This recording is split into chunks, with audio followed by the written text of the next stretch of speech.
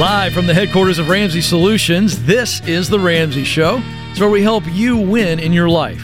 We're going to help you win with your money, with your relationships, and in your work. 888-825-5225 is the phone number, 888-825-5225. I'm Ken Coleman. Dr. John Deloney joins me this hour, and we are here for you, so let's get to it. Ann is going to start us off in Raleigh, North Carolina. Ann, how can we help?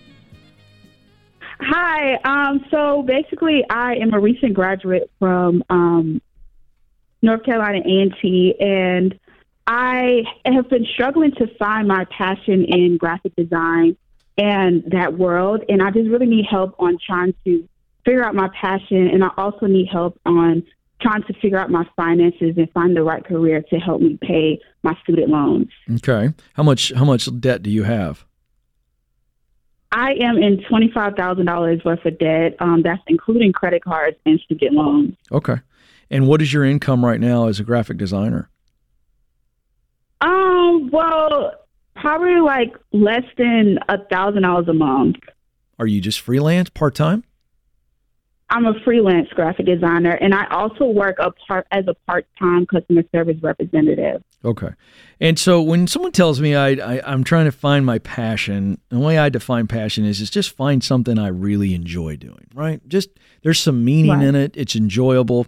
So we're on the same page with that. So correct, yes. So when someone tells me, well, I haven't found it in graphic design, that tells me that at some point you chose graphic design as a destination or a direction based on what you know about yourself. Is that fair? That is true. Okay. Yes, so let's forget graphic design. Let's just take that out of the equation. Let's not worry about titles, the type of work. I want you to just fill out for me, just kind of real quick. Don't even overthink it. What would you do tomorrow if I paid you what you needed to make and you just were like, I'm going to try this tomorrow. I may try this for 2 weeks. I'm not committing the rest of my professional life to it. I just think I'd like to try this, Ken, and just see if I'd like it. What pops to the top of your mind? Becoming an illustrator and doing animation. Well, that just flowed right off the top, huh? How much have we thought about that? Well, I've always wanted to do that. Like, since I was a child, I knew I wanted to create cartoons and illustrations, but I feel like people don't want to see that, and I don't feel like I can actually do that and make money. Now we're on to something, Dr. John. We got a lot of imposter syndrome going on here. I doubt that anybody will like the illustrations that I will draw. Fair? Yes, that is true. The giggle reveals every time. All right, so this is. I want John to weigh in on this because I think this is no question a mindset. This is a mental thing too. But I'm going to tell you that you're just dealing with good old fashioned doubt. What we now call imposter syndrome is such a goofy phrase. Number one, you're not an imposter. You're the real deal. If I talked to everybody that knows you, Ann, they would tell me that Ann was doodling and drawing her whole life. I'd have teachers tell me about your talent. I'd have coaches. I'd have parents, siblings, friends. Everybody would say that Ann is not an imposter in wanting to do illustrations and animations. And I can also tell you that you don't have a disease. Okay? You just are dealing with some good old-fashioned doubt. And doubt to me is defined as, I don't believe that something good will happen if I move forward on this. And so you chose something that was close to animation and illustration, right? Yes, correct. All right. So let's just simplify this for a second. And I want to bring John in. He's always got great insight on what we're thinking and feeling. But I just want to be very practical for you. Okay? The step forward on this is very simple. You need to identify all the different types of jobs and work that are in that illustration animation field. I mean, to the top of the Disney animators, all the way down to what an entry-level role would be doing this for this. Okay, you know that world better than I do, and in about an hour online, you could get a pretty exhaustive list of all the types of jobs in those fields. True or false? That is true. That is Disney true. is my number one company I want to work at, but that's true. Great. I'll come back to that in just a second, but I got to hurry. Okay, so I'm going to identify what's out there. And then I'm gonna ask myself 4 questions. You got something to write with? Yes, I do. Okay, here we go. First question is, once I've seen all these different types of jobs that I know allow me to illustrate or animate, do the thing that I love, they allow me to grow, now I've got to ask this question. What education do I need? May or may not be a degree. You just graduated anyway. Do you need further licensing, certification? That's what I mean, okay? So do I need to learn anything more? Okay. Now I had to ask, what do I need to do? What's the experience I need to eventually get to Disney? So I'm looking at entry level. I got to start here, then I climb here. That's what do I need to do? And I begin to see what a potential path would look like. The third question is, what is that going to cost me? What's it going to cost me? If I got to do some additional training, there's a cost to that. You're in debt, right? And then fourth, how long is this going to take based on the fact that I got $25,000 in debt, based on the fact that I got basically a part-time job right now? And so I look at what's going to cost and how long will it take, and now I've got myself a plan. Do you understand those 4 questions? Yes. What do I need to learn? It's actually aligned perfect. Great. What do I need to learn? What do I need to do? How much is it going to cost? How long is it going to take?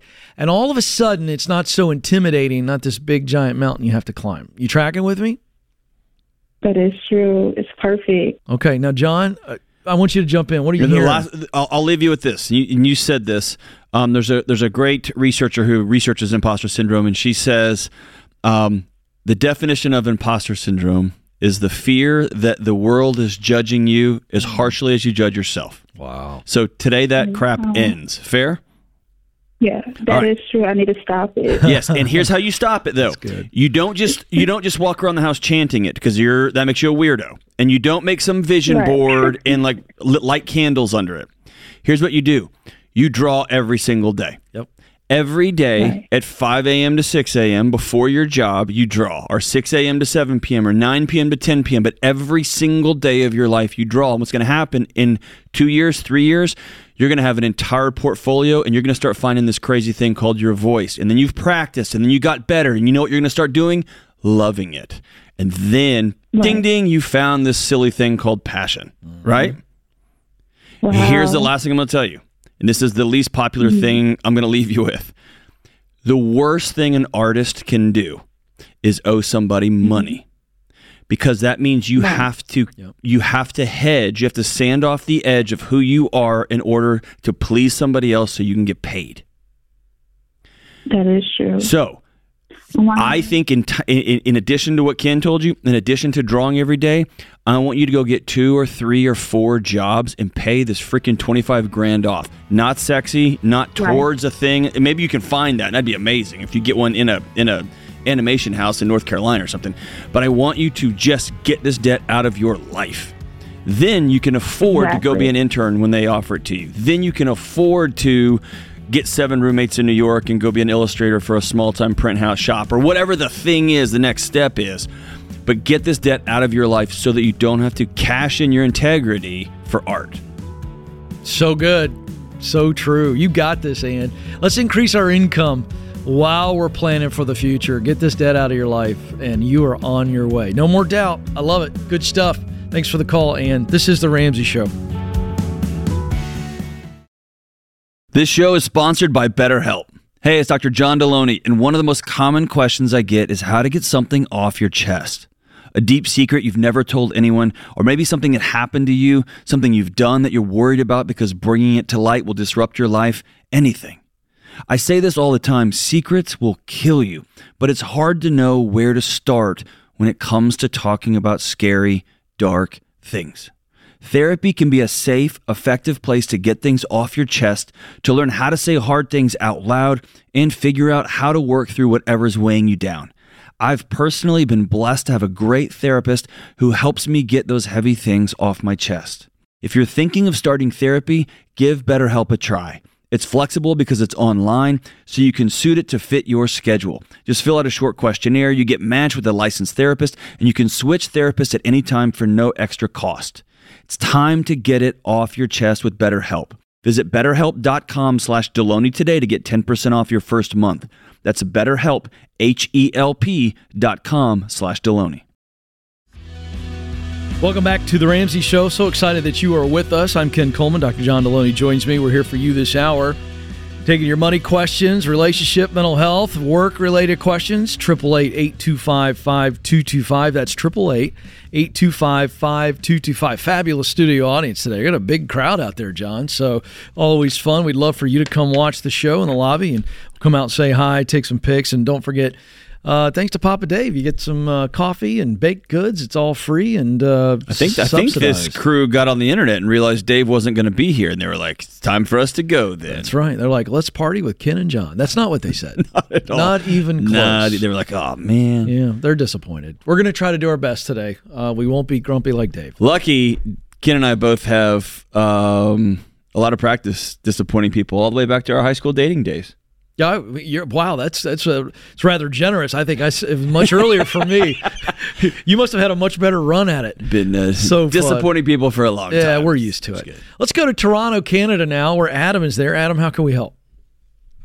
Hey, how are you guys doing today? We're doing great. What's going on? So I've got just looking for some advice. I'm a small business owner, and I'm working on the side of owning my business, as well as I'm in school right now for business. But I'm just trying to figure out what the big next move is, and if it's worth it for me to keep working on the side. And like I said, just kind of some advice. Okay. When you say you're trying to figure out what the next move is, you got an idea? Yeah, I do have an idea. I'm planning on investing some money into my business and scaling it up a little bit. And it's a contracting company, so we do construction renovations to people's homes and things like that. So I'm looking to try and I'm thinking the right idea is to hire on a couple more guys and get a truck and trailer and have a couple of crews going. Okay. The job I'm working separately right now is quite lucrative for being just like a part-time job. It's on weekends and what are you doing and how much are you making off of that? It's a subcontracting gig, doing painting, and it's the hours kind of vary. Like we start really early and we're done around noon hour, but it's about $100 an hour. Okay. And so is that your main income, or is the contracting business your main income? That's it's more steady for sure. My contracting generates more revenue when it does, you know what I mean? It's kind of when it rains it pours type of deal. What are you making as a painter on the weekends? What's your gross? Like per year? Or yeah. Last year, probably just doing it on the weekends, about 50,000. Okay. And how much money are you considering sinking into this contracting business? Probably about 30, I'd say. 30,000? Is that payroll for new guys and or equipment, or does that include everything you were mentioning? That'd be the equipment and like a startup payroll for like a month for a couple of guys, and then the truck and the trailer and everything. You got 30 grand sitting in a bank account? I got 25 roughly, but with expenses going on with the business. And like I said, I'm in school right now, so life is a little more expensive than I'd like it to be. But yeah. All right. So you called John and I, and you're going, all right, I need some advice. Which way are you leaning? Because we've got a snapshot of the financial picture, and I think we've got a pretty good snapshot of your personal schedule. So I'm leaning one way, but I'm curious, what were you considering? You're going, all right, John, Ken, tell me what you think. I'm definitely leaning towards investing in myself and my future, like my business. I don't want to work I want to work for myself in the future for sure. Yeah. But I'm kind of at a point now where I don't really know what is the smartest move to do next. Like if I should, rather than be getting tools and another truck and trailer and whatnot, should I be potentially looking into stock options and no. Why, what are you in school for? Yeah. What are you learning? I'm in for it's a general business program at a college. You're making $100 an hour at a trade, and you're running a crew, making an additional group. What is this? What is this going to teach you? I kind of wonder the same thing every day. I started my business while I was in school, so I didn't have this business before I went to school. It's kind of I feel like it's the reason why I started the business. But Adam, listen, if you cut the school right now, I'm not telling you to do it, but if you did, how much time and money would you be saving that would allow me to advance this goal of having the cash necessary to launch into my own business, or excuse me, not launch, to grow the business? I mean, that's time and money. How much would that advance the goal? a lot because it definitely alters my schedule with how much I can be on the job and how much. How old are you? Be marketing. I'm 22. Yeah. All right. I got 1, 2, 3 degrees after the age of 22. You're fine. If you're making $100 an hour and that part-time gig can help float the creation of a brand new business, and that's what you envision yourself doing 10 or 15 years down the road. Yep. And by the way, you're learning skills and getting contacts, doing your side hustle. That's going to help you with. You have a moment right now, bro. Why wouldn't you just take the moment? And if it doesn't work out, all right, fine. I'm gonna go back to school. And you see what I'm saying? I totally do. This is, however, I'm in my last semester of schooling. Well, lead with that next time, dude. Yeah, that would help us. Why wouldn't you pause your business and work 2 or 3 more days a week, making $100 an hour? I agree with that. Save up your cash, finish your degree. You're trying to do everything all at the same time. Yep. I would paint more. Hey, John's right, Adam. Finish the degree. My goodness, now you got 1 semester left. Finish it. I would make more money painting. I would stack up more than just the $30,000 for more. That initial. Okay. I would stack up, if I were you, I would paint full time, which you're not. And I don't have the availability to do that. It's kind of like fair. But hold on, you can make $100 painting for this one contractor, but you can also put up signs and do painting on your own. You're developing a reputation. Yeah, he would not pay you $100 if you weren't really good at it. You can make more money. What we're saying is, within your schedule, you need to make more money painting. Save up, I would say, a minimum of 6 months of operating cash for the construction contracting business. 6 months. Okay. Yeah. And then I would invest in it. But invest smart, man. I wouldn't buy a machine when I could rent the same machine. Okay, yeah. The equipment I'd be buying is like just truck and trailer. I've already got a truck and a trailer right now. But my point is, don't get a brand new truck and a brand new trailer. Buy the oldest possible truck you can get that still runs. Yeah. So you're on the same page with us. I just think you were calling and asking for permission, something you didn't need. I would finish the degree at this point because it feels like we've got sunk costs. Let's go ahead and get it. Doesn't hurt you. Yeah. But then be smart, man. Stack cash and grow slow. That's the goal. Okay. You got it? The thing that burns young construction crews is debt. That's right. They go buy the biggest truck, a couple of big trailers, all new tools, hire the guys, and everything gets off to a blazing start. And then there's a dip in the market. There's a dip in the whatever. Yep. Somebody cuts their prices, and all of a sudden that debt payment still has to happen, and it gets messy. Or your workers don't show up, but you still got to be making those truck payments, right? That's right.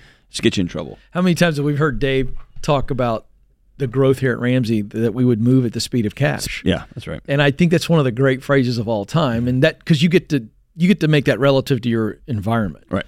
So some of you are out there going, okay, I don't have Adam's situation. I think what John is saying is applicable to you too. It's just move at a moderate, conservative pace so that you mitigate your damage. What do you tell somebody who, like this guy, and you talk to so many people in this space, I'm interested because just for my own personal, he wants to own a contracting business, want to redo kitchens. Yet people keep hiring me to paint.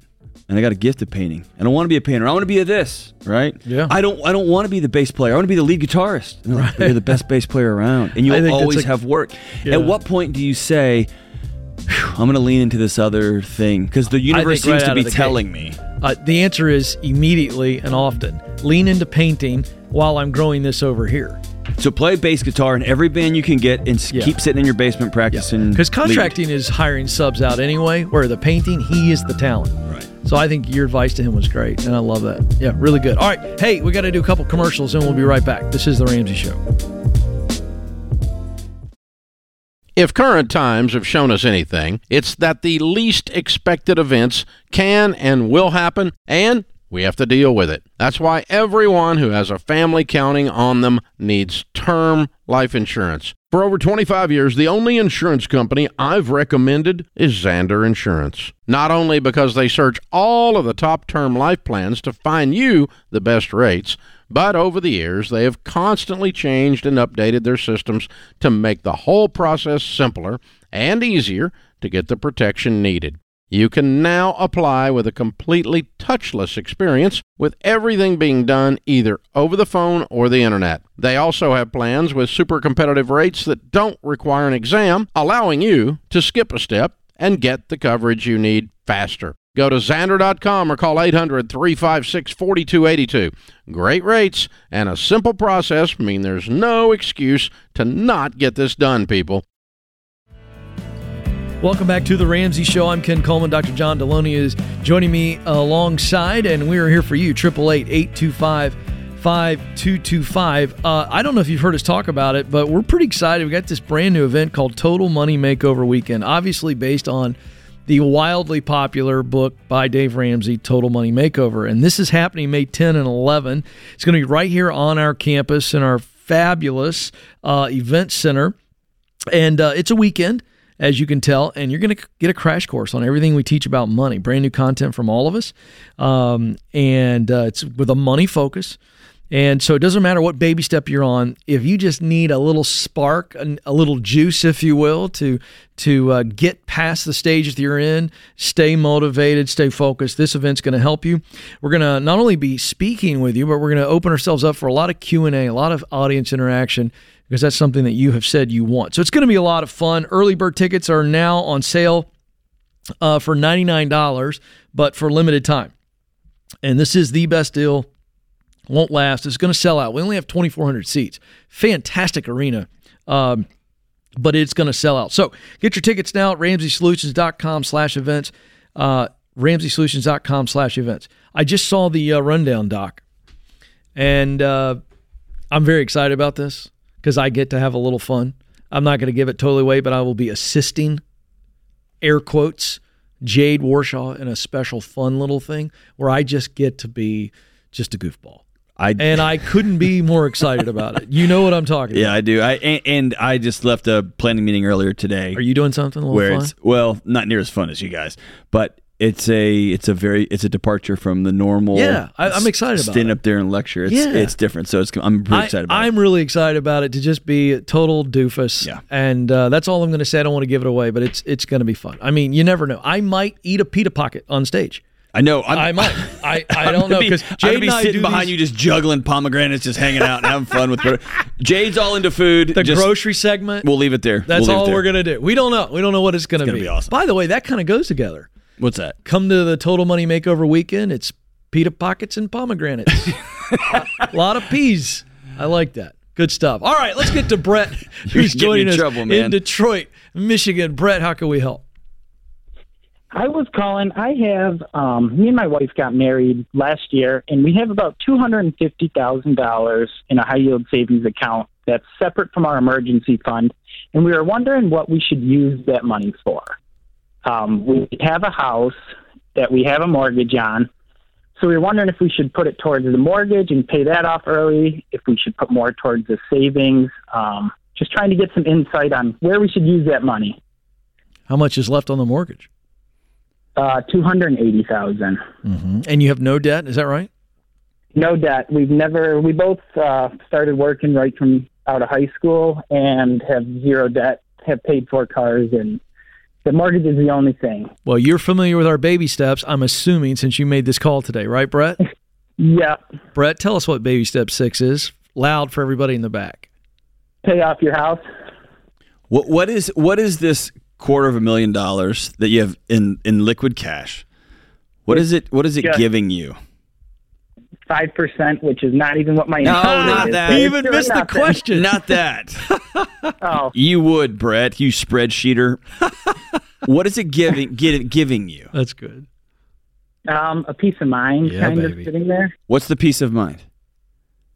I don't know, honestly. Just that I have the money there, because I've kind of thought about changing my career path, which is kind of why I didn't want to get rid of it. Okay, hey, let's stay right there. Really let's stay right there. Okay. I'm going to ask questions, and John will just pick away at you. How about that? We're going to tag team this. You ready? Tag team? Tag team back Okay. again. Yeah, here we go. WWE. Okay. What career would you pivot to? That I'm not sure. Right now I own a landscaping company. Okay. And it's All right, doesn't matter. Life. Doesn't it's a matter. busy life. All right, so let's say we pivot. Brett pivots to career X. All right. Yep. What is risky in your mind? I want you to be realistic here for John. What's risky about that move? What would you have to do to where you would need the $250,000, Brett? As smart as you are, what would you have to do? Lose more than that in a bad investment. That's about the only thing. But that's not happening. I'm not even talking about investment. I'm saying you go get qualified for said thing that we don't know. Okay? Yeah. And you go after it. What would have to happen for you to need this $250,000, given your financial situation? Pretty much nothing, honestly. I can't think of anything, honestly, that would So, Brett, we would need it. Especially if my wife. I guess if my wife stopped working, if something happened and she couldn't work, she's not going to do a that. hairstylist. Here's the big question I've got. Close your eyes. Are they closed? Can I do this as well? You can do this. Okay. Your house is paid off and you don't owe anybody anything. And you start feeling a little bit nervous. Would you borrow, take a HELOC out on your house at 5% to put $250,000 in an account? Would that make you feel better? No. No. What would be awesome about changing jobs is having not a single payment on planet Earth. You don't owe anybody anything. Okay. Does that make sense? Yeah. Because the moment you walk out, you're going to have this $250K in an account, right? And there is some security in there. Don't get me wrong, no question about it. Yeah. But the first thing you're going to have to do when you make this job leap to whatever it is figure out how you're going to pay your mortgage because you owe $280,000. Imagine that's gone. Okay. And then first thing you're going to decide is, where do I really want to work? Because I don't have any bills. Yeah. By the way, Brett, the ideas come really freely when we have zero stress at all. And as smart as you've been with your money, you've identified with John that you've got some stress over actually liquidating this money to pay your house off. That's what this is. Yeah, I definitely do. Honestly. I know. That is what it is. And by the way, we get it, but we've just heard this call 800 times, just different name, different location, and there's a psychology to letting go of this. Yeah, it's a misaligned security. You think you think you're safer because you have this cash. Make no mistake, having that much cash, there's not a lot that can hit you that you're not going to be able to take care of. And you signed a piece of paper that told somebody else, I'm going to end up giving you $280,000 plus interest for this thing that you let me have early, this house. And so that money's technically not even yours anymore. It's already somebody else's on a promissory note. You're just holding it, and you're making them rich, right? Okay. So if I'm you, do you have an emergency fund already paid out? I mean, already saved up. Yeah. There's about $30,000 in a separate account for an emergency fund. Okay, I'm not giving you any ratios. I'm not giving you any principles. I'm just telling you what John Deloney would do in John Deloney's house. I would take 20 of that, 225, and I would get an even Steven $50,000 in an emergency fund, and I would take every other penny of it and I would put it towards my house. And then I would look at my wife and say, let's do a wild sprint, and by August 1st, let's have no mortgage. Are you in? That's what I would do in my house. Yeah. Okay. And Brett, I agree with you 100%. I was thinking juice that emergency fund where you get a little bit of, a little bit more stability. It's like that little blankie. You're like, okay, that's pretty good emergency fund. And then I would focus on the raise you guys are going to get when you pay that last house payment. I've already started doing that with one of my kids going to school, and I'm like I just got a raise. Exactly. I just think it's what you focus on. And John's right. I thought that was a brilliant analysis. What's your monthly mortgage payment? Like $2,600. Dude, how many lawns do you have to mow in Michigan to make $2,600? A lot. Yeah, I got that as about a $32,000 raise with some quick math, and I didn't go to a good school, so you need to check my math. Yeah, it's about $32,000, isn't it? I mean, that's the focus. Brett, you have no house payment in short order, and a $32,000 raise, which may set you up nicely to make this professional pivot, whatever it is, and no stress. I love it. Way to go, Brett. I think that's awesome. Oh, I love it. Oh, my goodness. Folks, that's the conversation about money and how we attach it to all of our fears and everything. Great stuff. Doc, I'm going to send him a bill. I thought that was really good. You should charge him a little extra for that. I'm going to. This is The Ramsey Show. So here's a quick math refresher. There are only 24 hours in a day, so your business needs to streamline tasks that are time suckers and focus on activities that make money. So to reduce headaches as they scale, smart businesses use NetSuite by Oracle, the #1 cloud financial system. NetSuite helps you improve efficiency by bringing all your major business processes into one platform. So join the more than 37,000 smart businesses like Ramsey Solutions that have done the math and graduated to NetSuite. And right now you can download NetSuite's KPI checklist absolutely free at netsuite.com/Ramsey. That's netsuite.com/Ramsey. Welcome back to The Ramsey Show. Thrilled to have you with us. I'm Ken Coleman. Dr. John Deloney is in studio with me as well. We're here for you. You got your money questions, relationship questions, how about work questions? You want to get that bigger shovel? John and I are here for you this hour, 888-825-5225. Alyssa is up next in Philadelphia. We just met some nice folks from Philadelphia in the lobby. It's Philadelphia today. Or day today. Boy, that was a mouthful. Not sure. Alyssa, rescue me. How can we help? Oh, well, I'm going to start by saying I feel like I'm talking to a bunch of cousins I haven't seen in forever. We listen to you guys all the time, so this is kind of trippy. That's so fun. I hope we're the like cool cousins, not the No, totally. Cousins. No, Right, cool. the slightly awkward ones. Oh, No. Yes. Yeah, I thought that's where you were going, which I would understand. What's up? Well, to just get the sad part out of the way, a month ago today, my father passed away. Oh, no. Oh man, 1 month ago? 1 month ago today. Oh, So wow. I apologize if some tears happen here. No, it's okay. What happened? Apologies. What happened? Well, he was fighting stage 4 cancer. Yikes. It was unexpected in that it was just diagnosed in October. Wow. And he had surgery in November, started chemo in December, and then January 25th, my mother found him in their living room unresponsive. Oh, gosh. So he was only 62. And it's just insult to injury in this whole situation. So I already know the end of this conversation is going to be you guys telling me I have to have a difficult conversation. I know that. My question is in the how and the when. So since this happened, my mother has been staying with us.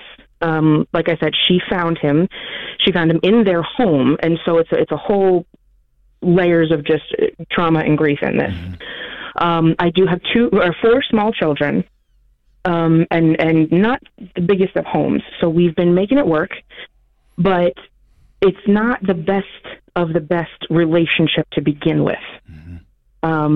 She's got some undiagnosed mental things, namely bipolar disorder. And that's something that my father really took on himself to kind of shield us from.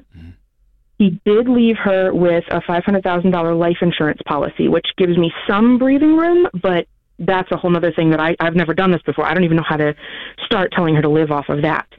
But it kind of, the question comes in is, I know Dave always says you don't make those big moves in tragedy like this for at least 6 months. But we can't keep living like this. There are no boundaries that she will accept. It's to the point where she's actually sleeping in a bedroom with 2 of my children, and I wake up in the morning and they're snuggling in bed with her. It's just, there's no healthy boundaries. And it's not giving room for any of us to grieve in a healthy way. This is different than the 6-month thing, okay? The 6-month thing would be selling her house and moving her into your place, or selling her house and filling in the blank. If she has the money to keep her place, if the house is paid off, that's what we're talking about when it comes to 6 months. This is a wild tragedy came upon you, right? Yeah. And let's take it away from your dad, because that's a really heavy moment. Like, all of a sudden, the Deloney house is flooding, and I call Ken, and I'm like, hey, can my family come crash at your place? Ken would be like, absolutely, we'll figure it out. And I bring the Deloneys, and we crash in his living room. That is not the new normal. That is Ken saving my family for an evening, or maybe even 2 evenings, right? And then it's my responsibility to get to a place where then I can grieve and begin to make decisions. And so the conversation is not going to be as difficult as you think it is, unless your mom chooses to react in any number of unhelpful ways. You can't control that at all, period. Okay? Right. The greatest gift you can give your mom is for you to be well and whole so that you can walk alongside her in the next season. And for you to be well and whole, you need boundaries in your home, period. Okay? So the conversation is something along the lines of, Mom, we got to get you home, and I got to get my house back in order. I'm willing to walk with you X, Y, and Z, and you and your husband talk about what that looks like. I'm willing to go to the probate and help probate this thing, and we start getting checking accounts and insurance and all the death certificates, all that stuff. I'm happy to walk alongside you and help you. Or I'm happy to completely step back and let you do this. You tell me. This part is happening, and then I'm asking you for what role you want me to play moving forward. And then the most important part of this is, by March 1st, by March 15th, you've got to be back at home. And we have to put a date on it. Do what? So how do I walk that? Number one, like you said, I don't know how she's going to respond. She could be totally level-headed one day, and in the next hour that switch comes. But I also have that element of, she said to me, that's where he died. We can't even walk into that house. So I'm trying to walk a line of grace, but I completely agree with you. I got you. And then it might be time for a one-bedroom apartment. It might be time for one of your sisters or brothers to stand up. If it was my mom and my dad's home, I would recommend to my mother that she get a one-bedroom apartment near my family or near my sister or my brother. Because there is absolute, and the environment's going to play a huge thing, a huge role. And over a 3-month lease, she's going to go back there for an hour. She's going to go back there for an hour and 30 minutes. She's going to go back there and deal with clothes and then have to leave, right? So this is an exposure, a slow over time. It has to happen. You can't just never go back in there again. Right.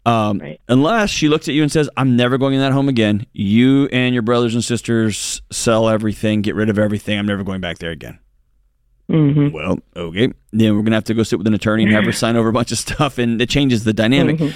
None of this, though, is you're spending a lot of time in your mind, scenario after scenario after scenario, and what you're doing is you're just making yourself mad. Rehearsing potential things. Just go put the thing on the table, and let's get to the reality part of it all. Yeah, rip the Band-Aid off. Okay. And you cannot control what she does or says afterwards. Period. And I hate that for you, but you can't. I do have a quick financial question. You said that she got a $500,000 life insurance policy. Pending the autopsy, yes, that is what's going to come to her. Okay. And does she owe anything, any debt at all, or anything on the house? They do owe on the mortgage, yes. How much? I think it's around $260, $270. Yeah. I only asking that, John, because I feel like if a part of everything else you said, you lay out, okay, Mom, if you don't ever want to go back there again, here are our options. Here's math. Yeah. Okay, so we can pay the house off, and well, at this point, just sell it. Yeah, I'm sorry. So just sell the house, and then whatever she makes on it. So let's say she's going to walk away with $200,000 for round numbers, and then she's got the $500,000. So now she's got $700,000. The one-bedroom apartment or whatever that John's talking about is a part of the healing process, and you just kind of explain to her, hey, you're going to be in great shape financially, and if she can't get back in there, and that's too much to overcome. But it's all about her leaving the house. Yes, the challenge is that most people want to start because it's easier. They want to start with the spreadsheet. Yeah, that's right. And what I want you to do is ask your mom to invite you into the parts of what comes next that she wants you around for. Okay. See what I'm saying? And she might say everything, or she might say, if you're kicking me out, then you're done. Okay. Yeah. Right? And that's going to be heartbreaking. You're going to have to grieve that part of your mom's transition, but and you're going to feel like I lost my mom and my dad, which is sadly not uncommon, right? Or it's not. Yeah, it happens more regularly than you would think, that you just kind of lose everything all at once. Hopefully that's not the case here. But you're going to get some pushback. Right now, her body feels safe wrapped around her grandbabies. And what you're saying is, I need to get my home back. Do you have brothers and sisters that can help share the load here? I have one brother who has cut off all communication with her because of how she is. Okay. All right. That's just, yeah. Phew. Man, that's tough. I'm so sorry. So sorry for your loss. What a mess. Hang in there, Alyssa. Appreciate the call. Wow. Tough stuff. All right, that's going to do it for this hour. I want to thank Dr. John Deloney, my co-host. I want to thank James Childs, our fearless leader, and all of the gang behind the glass that keep us on the air. And mostly, we want to thank you, America, for joining in. This is your show. This is The Ramsey Show. Live from the headquarters of Ramsey Solutions, this is The Ramsey Show. It's where we help you win in your life. We want to help you win with your money, win in your relationships, and win at work. And if you're not winning in any one of those areas, it's going to start to affect all the others. Dr. John Deloney is with me. I'm Ken Coleman. Thrilled to have you with us. 888-825-5225 is the phone number to jump in. 888-825-5225. All right. Is that Minot or Minot? I like to say things right. We'll see. Elijah is with us in North Dakota. I got to get to the bottom of it. Is it Minot or Minot? It's Minot. Minot. I didn't even. It's option C. Indubitably wrong. I thought I was hooked on phonics, John. I thought I was hooked on phonics. Not today. All right, Elijah. How can we help? Okay, this is kind of a very strange situation. So, I'm 23 years old. I work out here in the oil field. I make $26 an hour, 12-hour days, week on, week off. Mm-hmm. I have about 9 hours of free time while I'm at work. I'm a well watcher. I basically pretty much get numbers every hour or every 3 hours. Pretty much my total amount of labor throughout the day equates to about 3 hours of work. I don't have anybody down my throat, so I basically just have a bunch of free time just sitting in my pickup, doing nothing really. And my question is, how do I use my time and the internet to increase my income while I'm out here? Jobs look really scammy online, and I know there's a lot of different avenues I can pursue, and it's kind of got me in a state of paralysis by analysis, and I would like your guys' input on what you would do specifically in this situation. All right, let's start with, you've got all these ideas. What are the top 2 or 3 that interest you? I feel like the most scalable option is trying to get a following through social media. And I also know that with any sort of endeavor I go into money-wise, I need to have marketing and sales, which I am developing my skills in. All right, so hold on. I want to crystallize these ideas, okay? So one of your ideas to make extra money in the 9 hours you're sitting in the truck is social media, which means you got to build that up to a certain point. By the way, that's pretty public. Would your bosses, if they saw that social media channel, would that cause you a lot of heartache and even make you lose your job? I don't think so. I mean, I have posted videos out here, and he has viewed my account, so I don't think so, okay. Especially if I was getting traction. But that's not going to make a lot of money right away. So what's the other idea? Right. That's exactly my thing. What's another idea? The only thing I could think of is like maybe e-commerce or like some sort of freelancing. But I also like don't have any really skills. But everything seems to be, again, very scammy. Like I've went around trying to apply for jobs, and I've applied to a bunch of them, and it seems like people are just trying to get my information and take my money. All right, so here's the deal. Correct. That's right. If I were you, and I want John I want him to say what he would do. If I were you, I got 9 hours in the truck, so I'm essentially going to have to make money off my phone, and I was scrolling. And my laptop. Okay, great. Sorry. Your laptop as well. So I'm looking at not things that require scam, but things that I completely control. So the resale industry is not a scam. You know, so for instance, if you're buying stuff on that week off, so you're 1 week on, 1 week off. I interviewed a couple several years ago on my show that they started doing flea marketing and garage sales, and they would go buy stuff. Like, so for instance, they'd go buy a leather bag for $2 from a garage sale because they knew what it was, and they would clean it up, whatever, and then they would turn around and sell it for $20.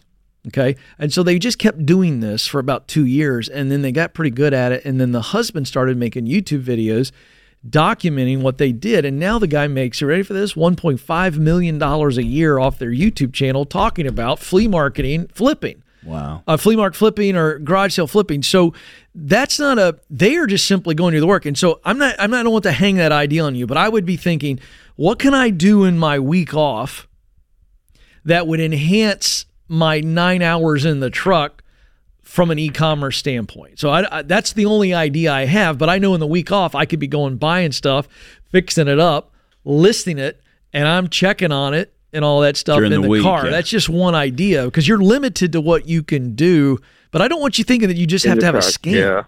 Yeah. Elijah, here's my thought, and maybe I'm out to lunch here. If in an average football game, an NFL game, I'll sit down and watch 3 or 4 hours of a game, right?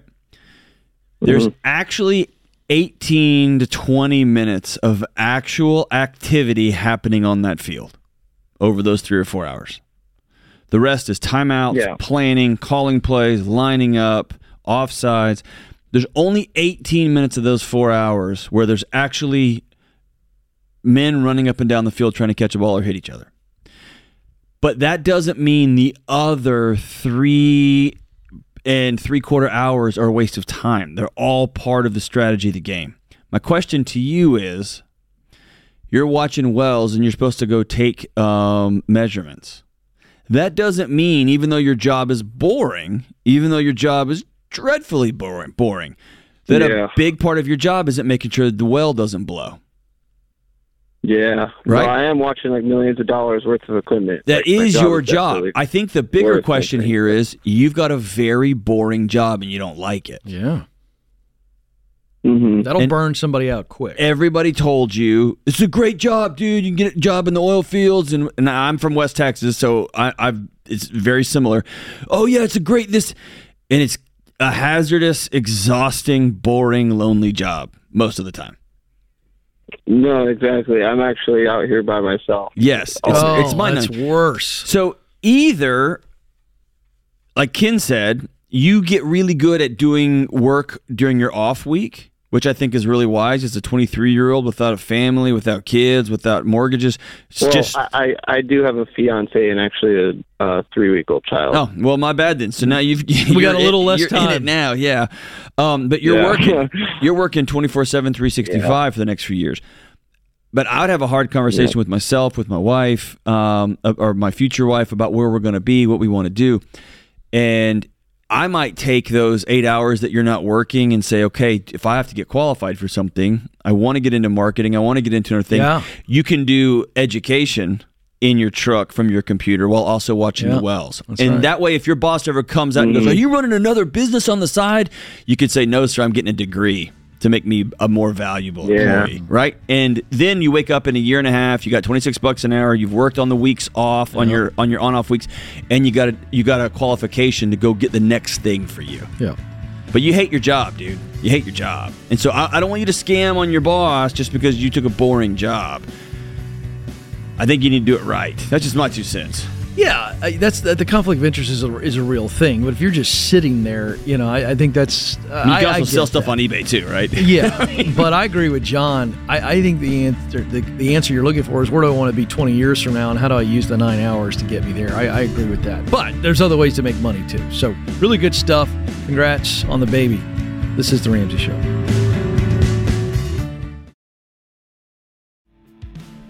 Welcome back to The Ramsey Show. So excited that you are with us. My name is Ken Coleman. Dr. John Deloney joins me, and we are here for you this hour. 888-825-5225. That's 888-825-5225. Today's question of the day is sponsored by Neighborly, your hub for home services. Before the weather warms up, Neighborly can help you find local service pros like the grounds guys, I should say, 5-Star Painting, and Mosquito Joe. But I'd like to meet Mosquito Joe. Feels like that guy'd be a fun guy to have a cocktail with. I think that guy's right there.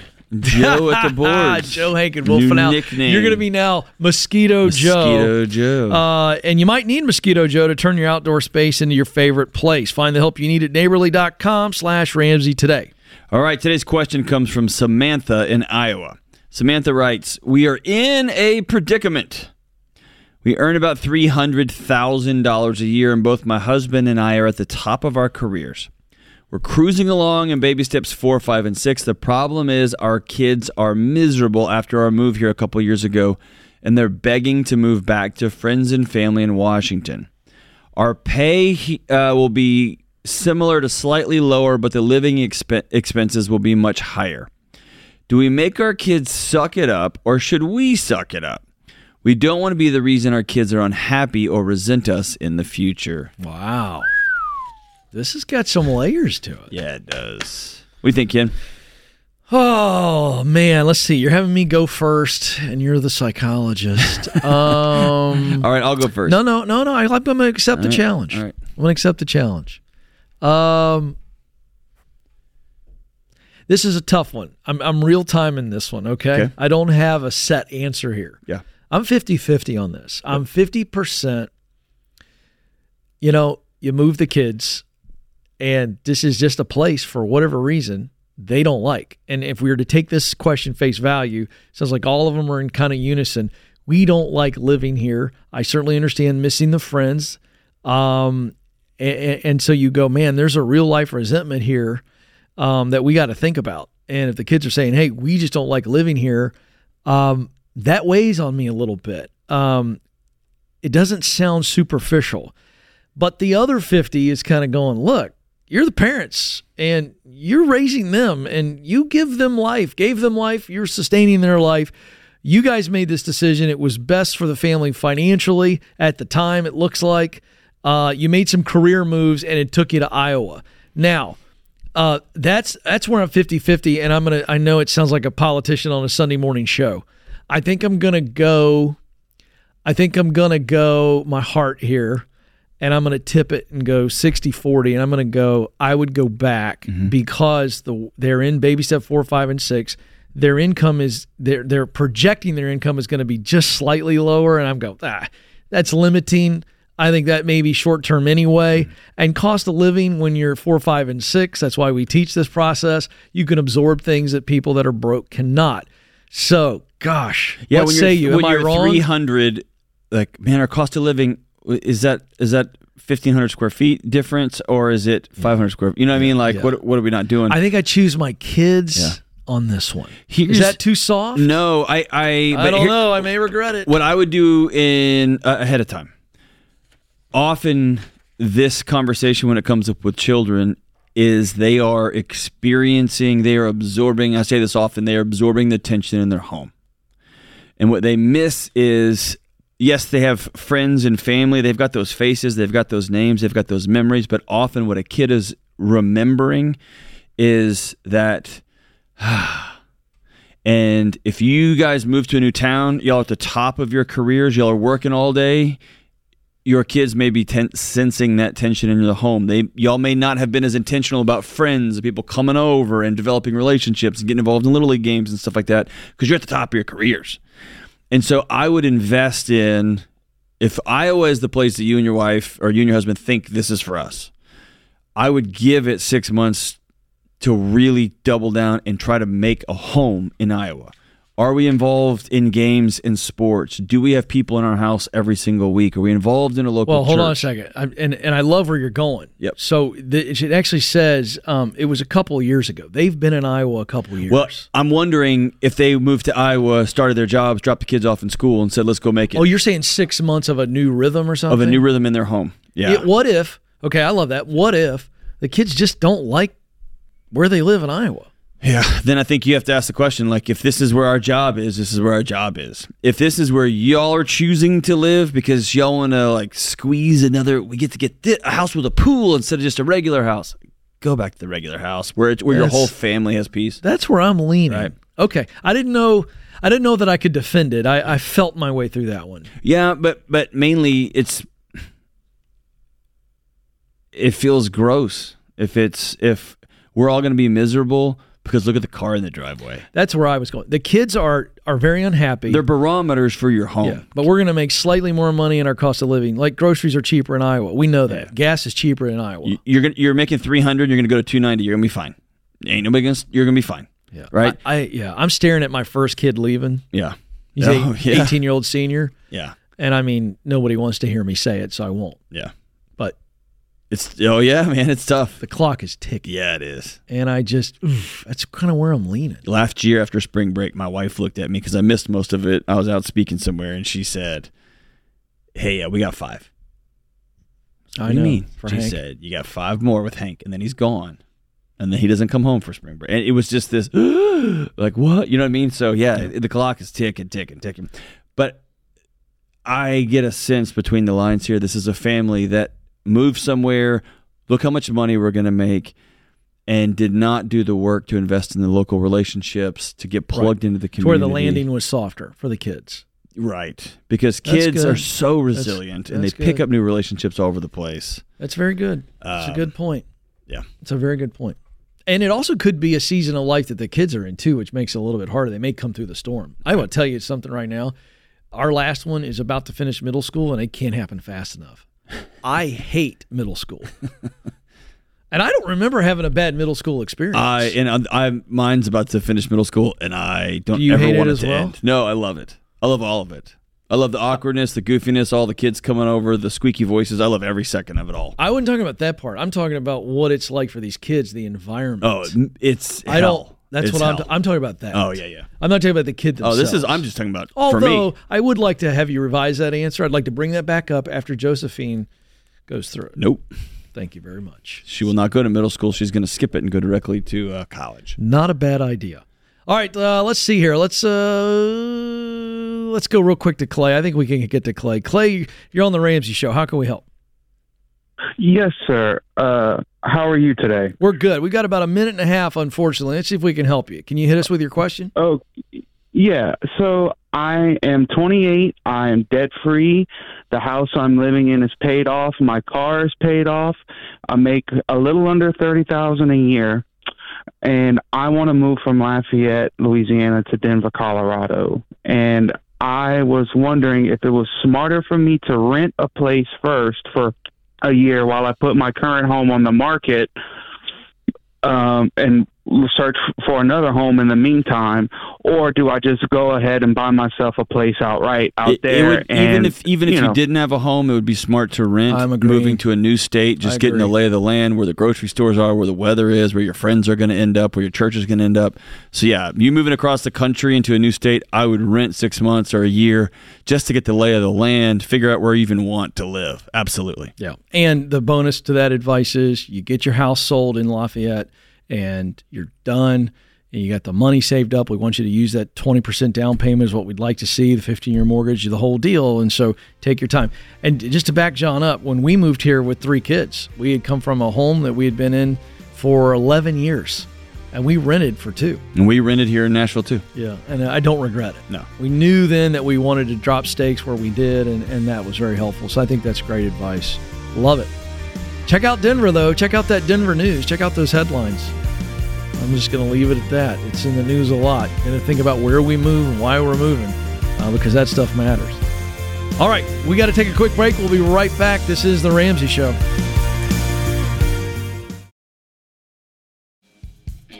Welcome back, America. You're joining the conversation here on The Ramsey Show. So excited that you are with us. I'm Ken Coleman. Dr. John Deloney is with me. Let's get to Sarah in Hilton Head, South Carolina. Sarah, how can we help? Hi, my husband and I are facing a relocation coming up, and the plan is to build a house. And I'm just trying to figure out what we can afford. We've kind of gotten pretty far into the process where we put down a 5% down deposit to the builder of $50,000, and that was on Tuesday, and we have 9 days to pull out and get all of our money back. And as I'm shopping around for mortgages, I'm getting cold feet because the interest rates are just so volatile right now, and I'm having a hard time to get a clear picture of what's going on. And just trying to figure out if you think that we can afford $1 million build. Okay, how much you putting down? So initially we have to put 10% down because it's a construction loan. We have our house now that we're going to sell, and at the end of the construction loan, when we sell our house, we're going to put down somewhere between $500,000 and $550,000. Okay, and so what will your estimated mortgage payment be?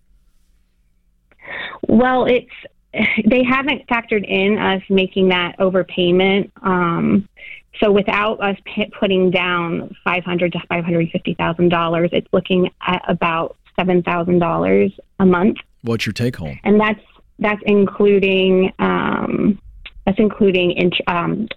escrowing our taxes and everything. Yeah, but here's the deal: you can do a mortgage calculator. You can do a basic mortgage calculator. We have one, don't we? We have one. Ramsey Solutions. RamseySolutions.com. You can actually do it yourself with the $500,000 you're putting down. So essentially, you're gonna have a mortgage of $500,000 if I heard you correctly. Is that right? Or $400,000. Yeah. Or was it 500 or 400? It'll be about 450 or 500 depending on how much we put down. So then you just look at the interest rate and you play it out. And so let's just assume that it's $7,000 a month. If you got your taxes and everything else, you got to look at that. And my guess is that's way above your 25% of your take home. Am I right? If we don't put any money, so the $7,000 is per month is without putting any money down. That would be like a jumbo mortgage. Okay, I'm confused. I apologize. What is it going to be if you only owe $450? I'm having a hard time getting a clear picture of that, but I think it's going to be somewhere around $4,000 a month. Okay, so what do you guys take home? So my husband brings home $325,000 a year, and I'm a freelancer, and so it varies anywhere between $60,000 and $80,000 a year. Okay, so you know our formula, right? Is it like 25% to a third of your income? 25% is the high end, isn't it? The high end, so that we don't want you going above 25%. Okay. So you're giving me your gross numbers, not your take home. So you got to run the numbers on your take home. Okay. Okay. I think you're probably okay there. I'm not the best. If you're making $325 plus 80, her 60 to 80, and you have a $400,000 mortgage, that's a no-brainer. That's fine. That's fine. It's okay. Here's what I don't like. I don't like that for some reason your body is telling you to run from this. That's right. Well, it's scary. I mean, it's just, we're very risk averse. Our current home, we only owe $20,000 Why are you moving? On the mortgage. Why are you building $1 million house?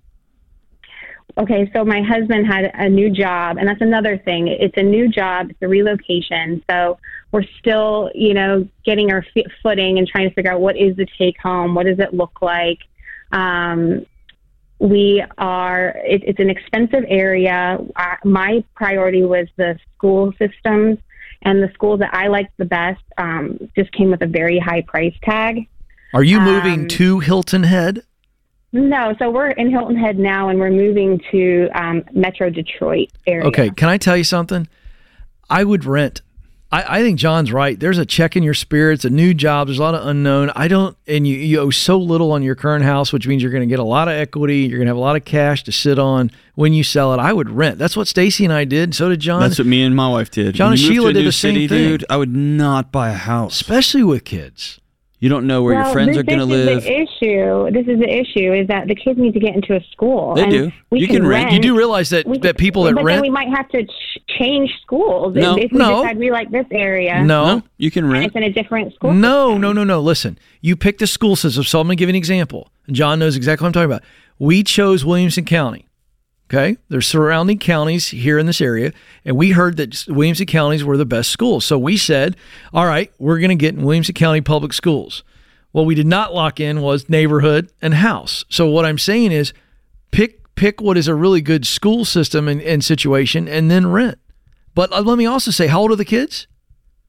They're 8 and 10. Let me tell you, if a year from now you realize, we want to be over here and that's a different school, trust me, 9 and 11-year-old, they'll be fine switching schools. Or they're going to roll into middle school here pretty quick. Right. Okay. Right. Okay. Now, you see what we're talking about, though? We're trying to remove the risk that you're worried about, which I admire. I think you've got a check in your spirit for a reason. And here's the bigger picture. This isn't some random principles. This is what me and Ken did in our own families. It's absolutely true.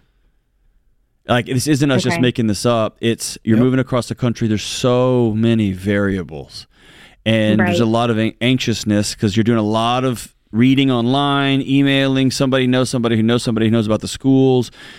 And there's just going to be a difference when you've lived there and gone to the grocery store, experienced that Detroit winter. You're just going to have a different understanding of, no, we want to live over here. Right. I think in my mind, it's just, we want to make it feel like home, like settled, like we're not dragging our kids from one place to another kind of thing. And I guess that's about you, not your kids. Is. Because listen, if you move into $1 million house or you build $1 million house, and the job ends up being a little bit wonky and it gets scary and you've got to take more time and your kids come home every day from their new school to a mom and a dad who are griping at each other, who are anxious, who are not sleeping, who are frustrated about money, that is not a safe, peaceful home. Right. You and your husband are safe and peaceful. He is crushing it. You are crushing it. Y'all have $500,000 in equity. Y'all can rent anywhere, and the room is going to be filled with laughter because you don't owe anybody anything. Okay. See what I'm saying? Yeah, and you driving the kids here to there and all the craziness of life ain't going to make any difference whether you're in $1 million home or you're renting a place. Right. Home is going to, in this transition, home is going to be our mom and dad getting along and a mom or dad okay. Right. I would get the money out today. Is your husband on board with this, or is this just you?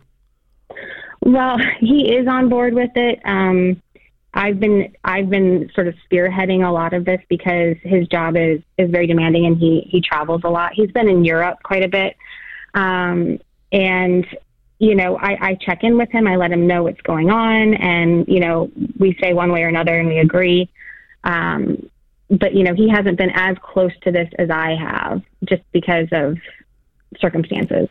But the point is if you do this, there's no tension. If you go, hey babe, I don't feel good about $1 million bill right now. He's on the same page. Right. If you say, hey, okay. I found an amazing, silly 6,000 square foot house that we're going to rent for, I don't know, $8,000 a month, $10,000 a month, and it's going to burn through $60,000. But we're still going to have $500,000 after the sale of our house, and we're going to live nice. We're going to live silly while we figure out our new city, our new state, our new way of living. Okay. And that's an obnoxious number, obviously, but I'm trying to go high. That's quite the recommendation. But you know what I'm saying? Like, you can still live a nice lifestyle. Y'all are making great money. You don't owe anybody anything. It's you. Let's do this instead of you beating your head up against the wall about what about the house? What about this? And what? Here's what I want, the exercise I want you to do. I want you to sit down with yourself for just a minute and ask yourself, what do I want my home to feel like 4 months after I've moved there, when my husband gets home and my kids walk in the front door? What do I want this home to feel like? Laughter, warmth, silliness, fun.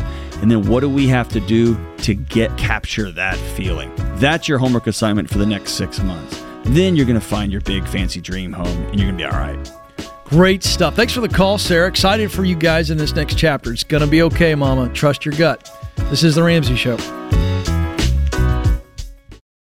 Here's the thing about investing advice. You can find it just about anywhere, but that doesn't mean it'll always help you with your personal goals. Here's another option. Check in with a SmartVestor Pro. These financial advisors can review your plan or help create one that's personalized to you. To find a SmartVestor Pro in your area, go to RamseySolutions.com/SmartVestor. Go to RamseySolutions.com/SmartVestor. Ramsey Solutions is a paid, non-client promoter of participating pros. Learn more at RamseySolutions.com/SmartVestor. Thanks for joining us here on The Ramsey Show. I'm Ken Coleman. Dr. John Deloney joins me. The phone number is 888-825-5225, 888-825-5225. Would love to hear from you. Phone lines are hopping today, so let's get back to them. Jessica joins us in Valdosta, Georgia. Jessica, how can we help? Hi, thank you so much for taking my call. I'm so excited to talk to you guys. Well, we're excited to talk to you. What's happening? Basically, single mom, older boys. I have 22, 20, and 17-year-old boys. In the middle of baby step 2, hoping to have the rest of my debt paid off this summer. And we'll quickly have my emergency fund and partial mortgage down payment fund after I sell my home this summer for a move. So my youngest son will come with me. But that being said, I'm struggling with my older 2 boys, having to move out of the house. And at the same time, my 75-year-old dad, who also is leaning on me after being a little irresponsible with his retirement money. So I'm trying to figure out a balance to start my life fresh, secure my financial future, leave a legacy for my boys, and still balance like older children and a dad who are all depending on me to support them. Where's these boys' father? He is local, but not so much in the picture. So I'm pretty much the sole support and have been for about 4 years since the divorce. Wow. So all the boys live with me, and they have since we moved into this house about 4 years ago.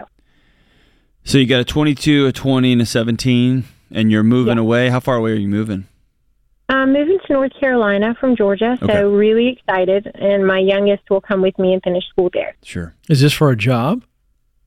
No, I met a wonderful man, and we've been doing long distance for about a year and a half, and I'm moving closer to him. I work remotely, so my job is very flexible, and I'm able to live at any location and still stay in my job. So I'm very, very excited. What are 22 and 20-year-old going to do?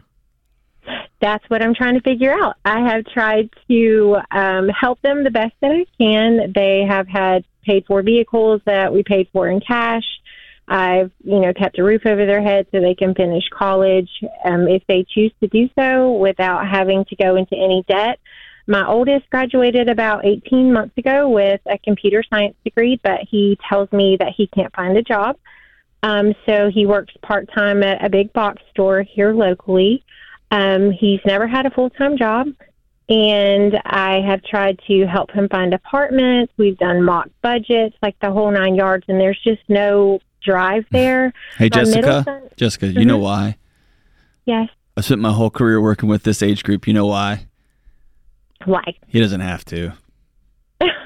Yeah. He doesn't have to. I pretty much help with everything. He doesn't have to. He's got an amazing mom who is still feeling guilty over this divorce 4 years ago, who is still every day trying to make sure her boys are okay because she's not fully okay yet. It's so true. I got. And he doesn't have to.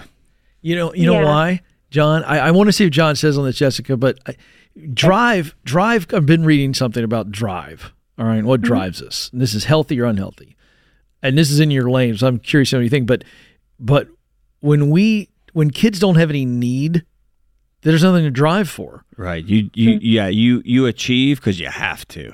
He needs to just fly. I mean, now's the time to kick him out of the nest and watch his drive appear. Our friend Henry Cloud, Dr. Henry Cloud says he would tell you, sounds like your boys need some problems. Yes.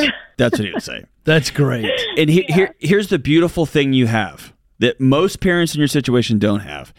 You have an end date coming up. Mm-hmm. Most parents have to have this conversation, and they're staying in the same house, sleeping in the same bed. You get to sit down with each one of your boys, and I would do it individually, and then I would do it together, because individually they're going to go talk to each other, and they're going to make up stuff that you didn't really say. But I would sit down with each one of them individually and say, come March 15th, I'm moving, and you're going to be getting your own place. I don't even know. I know. It's time, baby bird. It's time to fly. I'll love you forever. I'll always love you. But it's going to be your time. I've tried to have those conversations, and the response I got from my oldest was, this is why I'm not having kids, because parenting doesn't stop just because we turn 18. So. Listen, hold on. Why have you given this knucklehead a key to your integrity? Yeah. You know that's not accurate, what he just said. Oh, yeah. I've given them all I can. So. Yeah, he said that because it worked, and you were like, you're right, you can stay. Yeah. Right? It was so manipulative. Yeah. You know what you should have said? Of course, I don't mean this way. Sorry. Mm-hmm. You're amazing. But you know what we want to say to him collectively is going, you know what? I think you're actually right. You know what? You're on your own, pal. Yeah, you shouldn't have kids. I'll see you at Christmas. Yeah. And Jessica, that's really hard. I know that's hard, but let me flip it around on you. Can I just be super direct and kind of mean? Yeah, please. It is cruel that you are continuing to string this 22 to 23-year-old man along. Yeah. He doesn't understand how the world works, and every day this goes on, it's crueler and crueler and crueler. The greatest gift you can give him is that he has to go learn how to pay rent and an electric bill and his car insurance. Okay. That's the gift. and actually search for a computer job because tech jobs are everywhere. I mean, he wouldn't want to spend 5 minutes with me. I'd have him in a mental pretzel with all of the paths and opportunities. I'll give you his cell number. No, 10. no. I tell you what you could do. I tell you what you can do. You can show him this YouTube clip. Yeah, and he can watch it. We're talking about him, and we're for him. But he's just a big old baby. And I don't mean like in a mean sense. I literally mean he doesn't know what it's like to suffer, to actually suffer the way you have suffered on his behalf. He needs some hardship. I love that, Henry. Say that Henry Cloud thing one more time. He said, it sounds like your boys need some problems. That's beautiful. I could never in a million years say it that good. Well, and Jessica, you're going to have to open your hands and let the divorce go. Actually, that I've really healed from. That have you? Hold on. Have you?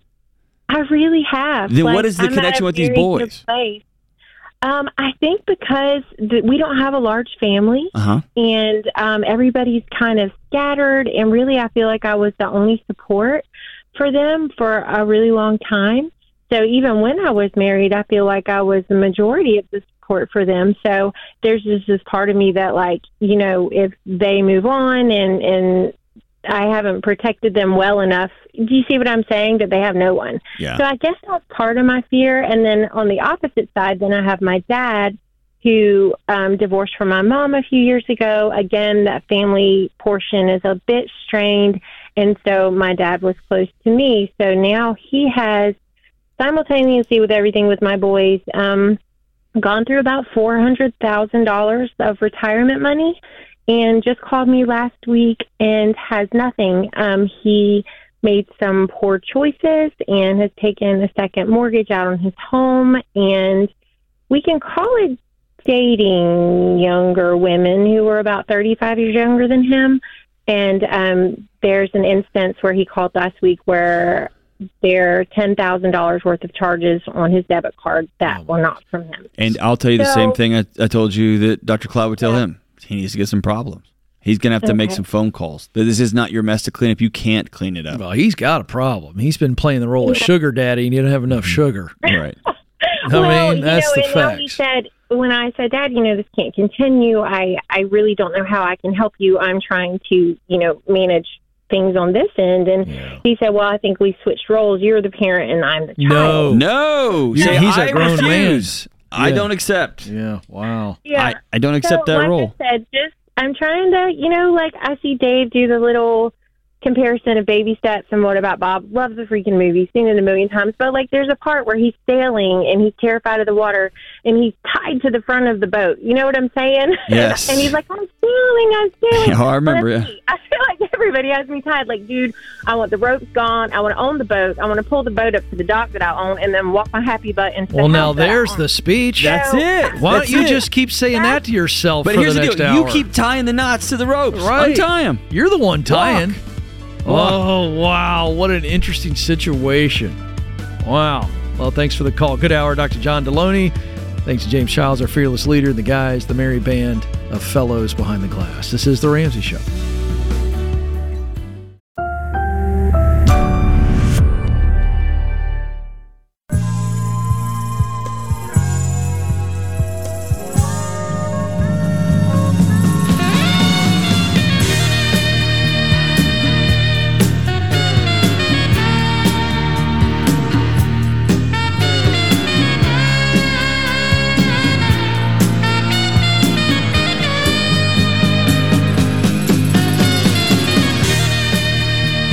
Live from the headquarters of Ramsey Solutions, this is The Ramsey Show. It's where we help you win in your life.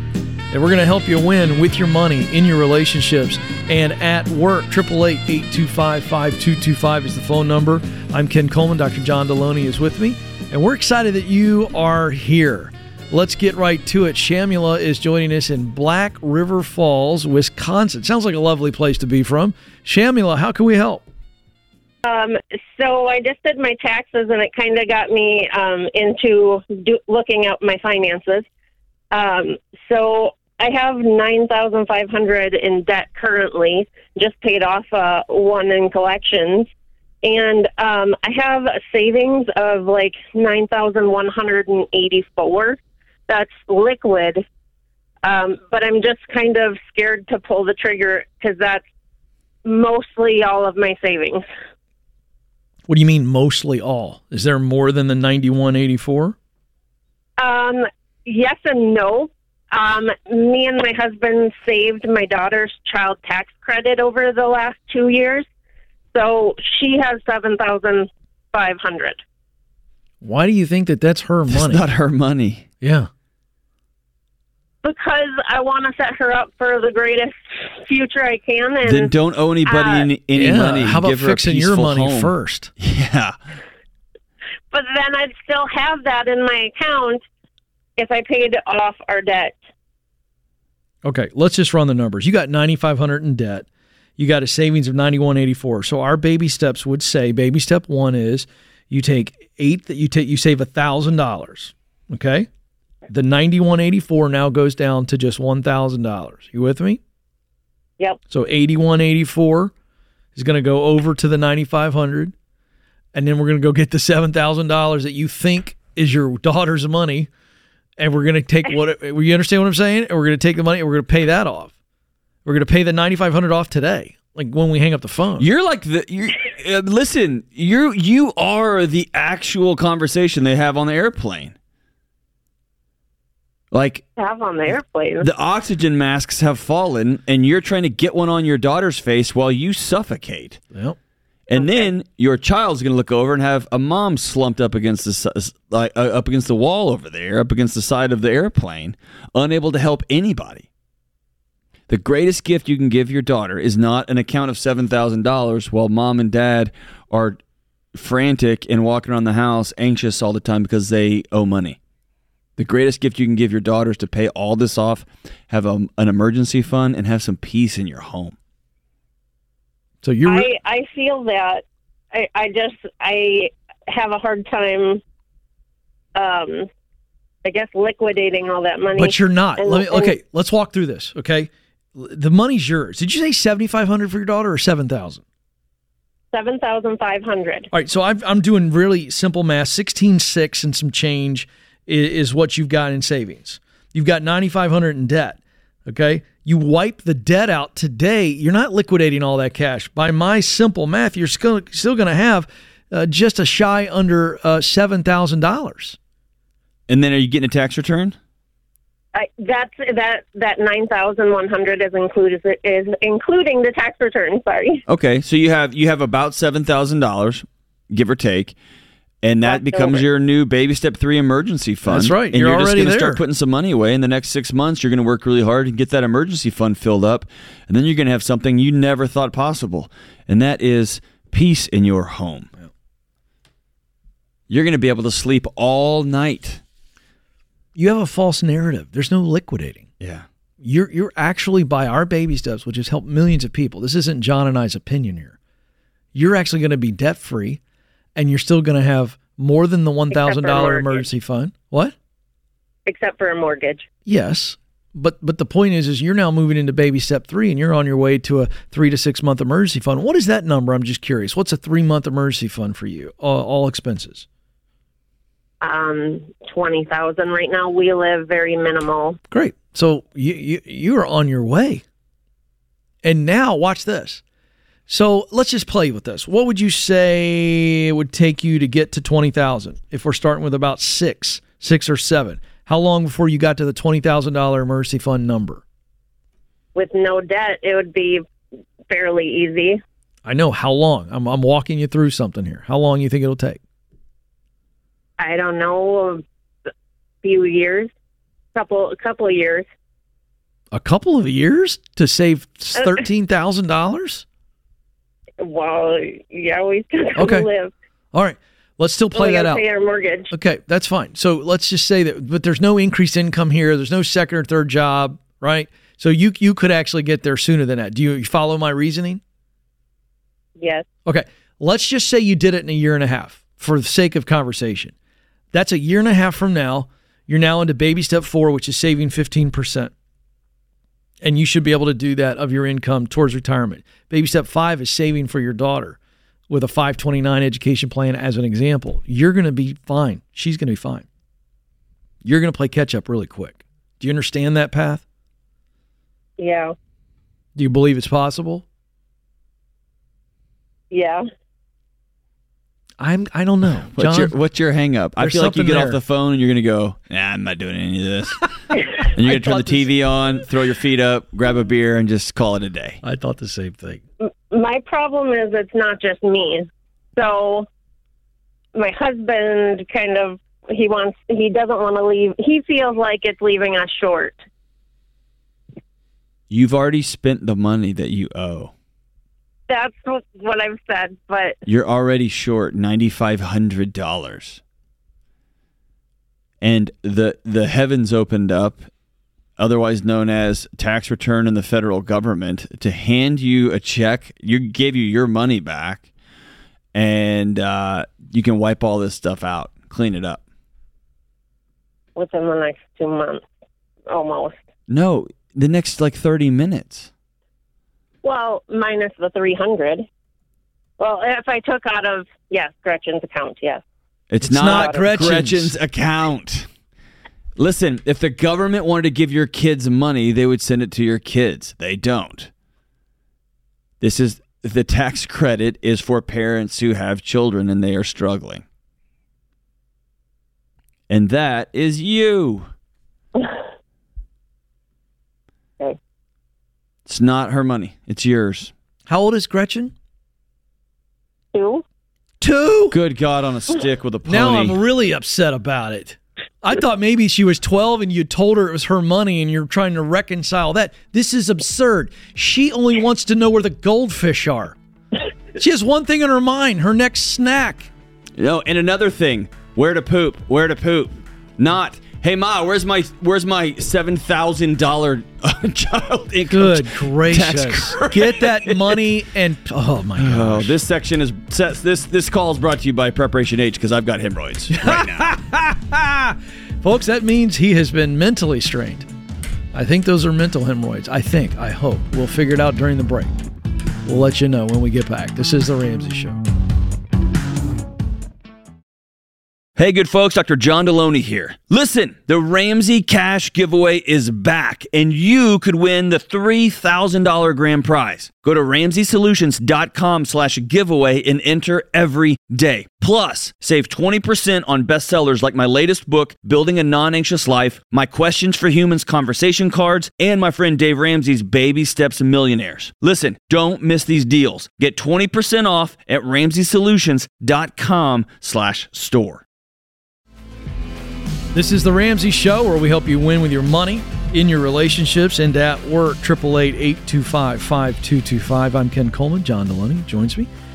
And, oh my gosh, it's that time of year.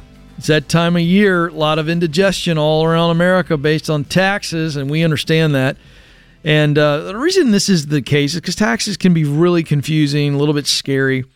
And so we always want to help you with this issue of taxes. Let's unpack a recent question from one of our listeners. I want to avoid overpaying taxes each month. What do I need to change with my paycheck? Fun question. 2 simple ways to figure this out. And the reason this matters is we don't want to give our money, Uncle Sam. We don't want to give our money to Uncle Sam and then get it back after a full year, right? It's kind of an interest-free loan to the government. That makes you want to throw up.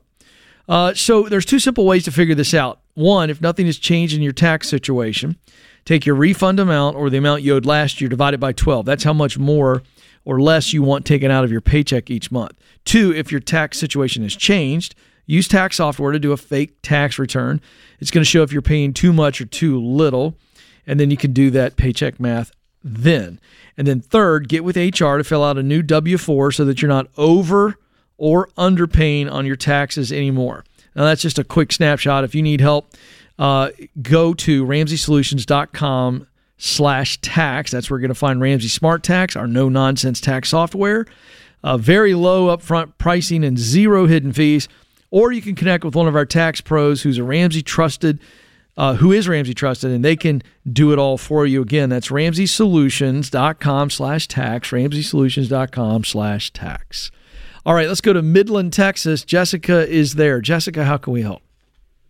Hi. Yes. How are you guys? We're having a blast. How are you? I'm good. So I was calling because I get a lot of anxiety around spending money. around budgeting. Like, I have my planner budgeted all the way through May, and I'm trying to get past that. I'm trying to find a balance between saving and doing fun things with my kids. I get guilty about telling them no, and I feel like I'm constantly trying to balance that. So I didn't know if you guys had any advice for me. Yeah. So what is? I like to look at anxiety as an alarm. Okay, this is a way your body trying to get your attention that you're not okay. Things aren't safe. So when you're about to spend money, what's your body trying to tell you? Is it trying to tell you, hey, you remember how bad it was when we were young, when we were 7, 8, and mom and dad had nothing? Dad left, mom, we were broke, and don't spend money. Is it trying to tell you, hey, you've just got a steady diet of evil end of times news stories for the last 6 years, and like, what's it trying to tell you? Honestly, I went through a divorce, and I felt like he was always like spending money, and I could never, like, we weren't on the same page money wise. And so every time that I would try to save, I would check the bank account and there was something spent, and I felt like I had no major control. But I'm also a people pleaser, so I never really like told him it bothered me. So I feel like now that I have like full control of my bank account, I don't know. I feel like I'm scared to go back into the situation where we were living paycheck to paycheck, and I don't want to go back there. So the greatest gift you can give your body is some confidence. And we don't get confidence by just shouting things out in the rain. We get confidence by doing things, right? So do you have a budget? I do. My budget is I spend about maybe $2,900 a month max on bills. Okay. But how much do you bring in? I bring in about $2,850 every 2 weeks. Okay. So $5,600 a month, $5,700 a month? Yeah. Yeah, my salary is $75,000 yearly. Okay. So you've got your expenses all the way down to $2,900, and so you've got thousands of dollars left over every month. Do you have an emergency fund? I'm working on baby step 3 right now. I just paid off my car January 31st. That was my last debt. Congratulations. Thank you. But I just feel like my kids, they go with their dad, and then they come back and they brag about everything like that they did. That has nothing to do with money. That's not about money. That's about kids being kids and you trying to get some sort of, like your kids are your scorecard. And if they're happy, then you got an A. And if they're mad at you, then you have a D. And if dad is doing better, then you got an F, right? You're not competing with him. I hear all over the country when I talk to parents in your situation where one parent feels like, I'm having to reestablish humanity after my kid goes to see their dad every other weekend because all they do is eat ice cream and Twinkies and go to movies and stay up all night and play arcade games, and then they have to come home and go to school, and I'm the bad parent. Exactly. Here's what that makes you, the adult, the good parent. Your job right now is not for your kids to just think, I'm having so much fun. Your job is to make sure that you're raising great adults, and it's going to be hard because it sounds like they have a dad that's not participating. Yes. So I'm not gonna hook my self-worth to how my kids quote unquote feel on any given day. Over an arc, yeah. If they're miserable, then I'm gonna dig into that. But your anxiety is gonna be around: is our home financially secure? Yeah. Am I a good mom? Yeah. Am I working hard? Do they have rent, food, whatever? Yeah. And do we have some money set aside so that we go out once a week together? Do we have money where we go play with a friend once a month? You see what I'm saying? It's both and. See, I don't do that. I don't have any kind of fun in the budget. So I'm trying to balance. Like, do you have any kind of fun? Period. Do you have friends, or are you doing this all by yourself? I have my mom. She helps me. That's not what I said. Do you have any friends?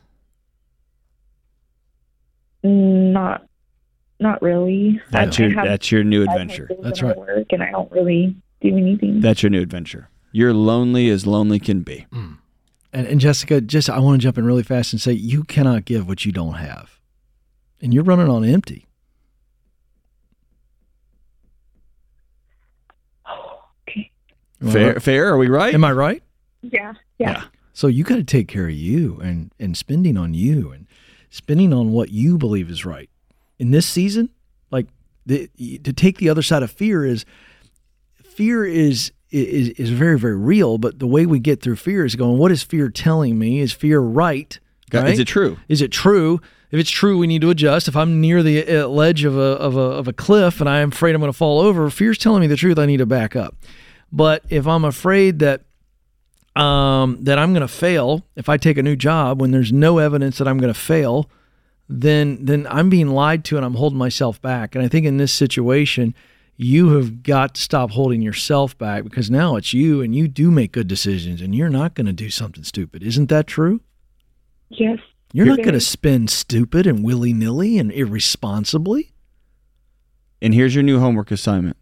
Once a week for the next 3 months, I want you to take a couple of friends out from work, from your local church, from your neighborhood, and y'all go over to Rose's, right down the road over there, and all I want you to do is get some queso and a big old thing of a dozen tortillas and some chips, and if y'all are margarita people, they've got great margaritas there, and I want y'all to sit at Rose's and just chit-chat. I like it. I'm told that today is National Margarita Day. She should get one tonight. Yes. How does that sound? Just for her. Crazy? No, it sounds doable. Okay, here's the word I want you to keep in your head. You're not broken. There's nothing wrong with you. Your body's been through crap. Yep. I want you to think of this as, I have to practice this. I'm just practicing. I haven't had friends in years. I've been trying to hold together a marriage that didn't hold together. I've been trying to figure out how to survive because I had a husband who spent money like a child. I'm trying to figure out how to raise healthy kids by myself. And so I'm going to have to practice laughter. I'm going to have to practice having fun. I'm going to have to practice hanging out with girlfriends and just being silly again. That's right. And the greatest gift you can give your kids is to go let mama be well so that you can anchor back in. And after they're all twinkied and video gamed up and they come back to your home, you can, here we go again, right? Here we go again. I'm proud of you. It's hard. But you're on the right path. Hang on the line. We're going to send you a year subscription for every $1, the premium version, and we're going to send you the FPU baby step videos. I want you to watch them all, and we're going to put you on a path to success. Hang on. All right, hang on the line. This is The Ramsey Show. All right, let's cut to the chase. It's easy to get discouraged about crazy house prices and interest rates. But when you have the right real estate agent to help you buy and sell the right way, you'll have confidence to make smart decisions. Ramsey Trusted Agents aren't just experts who guide you through buying or selling. They're someone you can trust to have your back from the first call to closing day. Find a Ramsey Trusted Agent near you at RamseySolutions.com/agent. RamseySolutions.com/agent. Welcome back to The Ramsey Show. I'm Ken Coleman. Dr. John Deloney is with me as well. 888-825-5225 is the phone number. Jesse is now joining us in Allentown, Pennsylvania. Jesse, how can we help? Yes. So in the last 2 years, I've gained over $100,000 in equity on a property that I bought back in 2021. And I kind of face an issue that a lot of people who bought a house back then, we got a really low interest rate. I got around 3%. And I don't necessarily ever want to sell this property, but I do want to take this equity and buy another property. But I really don't know how to go about it. And I'm also co-signed with my parent on this property. Oh. So yeah. So it was a situation where I knew where the market was going, and I know where the market's going to go in the next couple of years. So you do? Whoa. Can we ask you a couple of questions? How is it that you've got your crystal ball? I think that my dad was right about 2007, and he kind of taught me a lot about how the markets are working. And unfortunately, the only way the market's going to fix right now is the baby boomer generation has to get out of their homes. Okay, that's one theory. What do you mean? They have to get out of their home by dying? No, sell. Yeah, or they need facilities. But again, I'm a healthcare worker, and the biggest issue in America is these people don't have anywhere to go beyond their homes. But you said they need to get out of their homes. Yeah, meaning either whether they go into a long-term care facility or whether they pass away.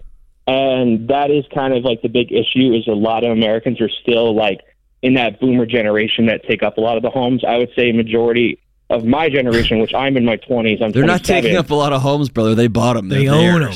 It's their house. No, they own them. But your generation can build some new ones. That'd be cool.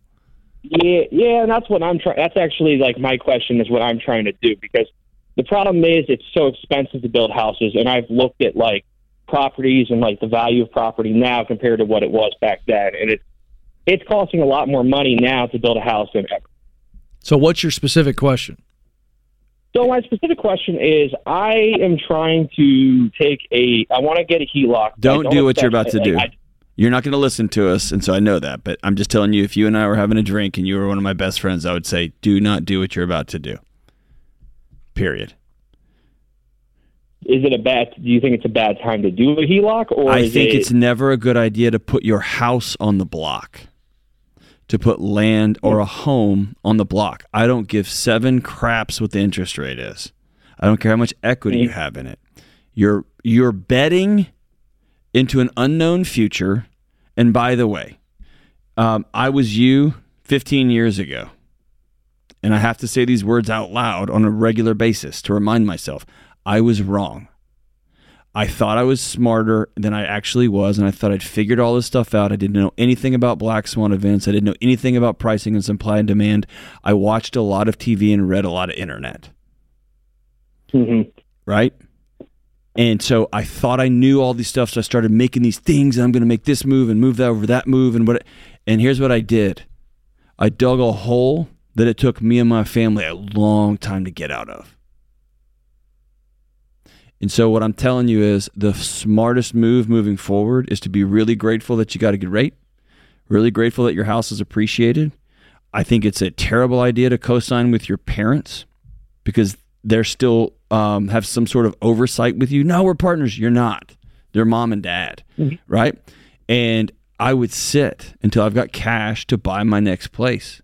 But you're going to get in the equity game where you're getting a little bit of equity and then pulling it out so you can put a down payment on this place and get a little equity there so you can pull a down payment on that. And it's going to be fine until you turn out like Dave Ramsey and the whole thing comes down on your head. They call the note and you go bankrupt.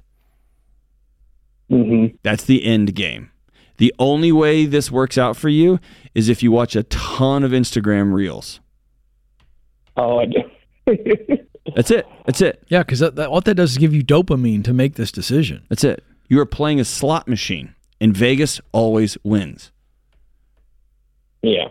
So, again, so you think it's better to just look into, maybe selling the house down the line? Because, again, obviously I'm going to count my blessings and stay where I am and kind of wait for the market to kind of... Why do you want to move? Correct it. Well, because... Hey, hold on. This correction, bro, I put an offer on a house yesterday, and I got outbid. All these people, it's going to correct. It's going to correct. There is a shortage. It's the lowest number of houses on the market. If you simply know supply and demand, there's very few Mickey Mantle rookie cards. That's why they're worth so much. Mm-hmm. They're going to have to build a whole bunch of houses. They're going to have to increase supply. Okay? You're just playing with basic economics. And bro, I want it to reset. I want all housing prices to cut in half so I can get a nicer house for me and my family. It's not going to happen. It's not going to happen. Mm-hmm. And so if you like your house, live in your house. If you want to move from your house and you have the money, sell your home and then buy something that you can buy. Mm-hmm. Does that make sense? Yeah. No, that makes perfect sense. The thing is for me, I look at trying to get into more assets, and I understand yes, I don't want to rush out of this house, but I'm trying to use this current asset as a rental property and then buy a second property. Basically take my equity to buy a long-term home and use my current property as a rental property because of my area and what I've studied the economics of what's going on in my area right now. But again, you just listened to everything. Well, you heard everything John said, and then you came back with the same formula. So, yeah, do what you're going to do, brother. Yeah, we still love you. Yeah, still love you. We've made our position clear. Yeah. I mean, you've watched a lot of Instagram reels about this. That's why you laughed. I mean, you literally hit him right between the eyes there. He laughed because he's like, yeah, and you should probably keep watching those. Well, it's going to... No, I'm just saying, we told you what we would do, which is not this. He's bought into, and he does see the future. He does see the future. I feel like that's the X factor. It breaks my heart because I was him. I know. But him. Again, this gets back to what you studied. Yeah. There is reason, and then there's emotion. Right. And the way those two things interact with each other sometimes, it's a very interesting mix. And there is a constant, if you get on the wrong algorithm, there's a constant stream of people telling you, you're behind, you're missing out. You're behind, you're missing out. You got to go, you got to. And you just end up going, okay, I got to do this. I got to take this asset and move it over to there and move it. Here's the thing.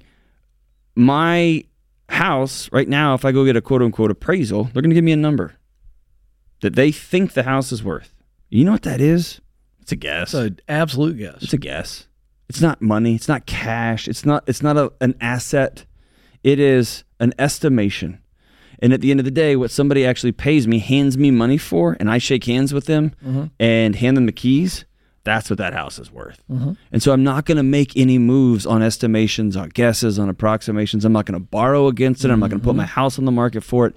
That's a recipe for disaster. Yeah, and to follow that up, let's just look at the numbers. So he's going, well, I want to use this house as a rental, and then blah, blah, blah. Okay, run the numbers. What are you going to make? What are you going to make on the actual rent itself? So you have a mortgage payment that you owe the bank, and you're going to charge the renters plus. So whatever there is.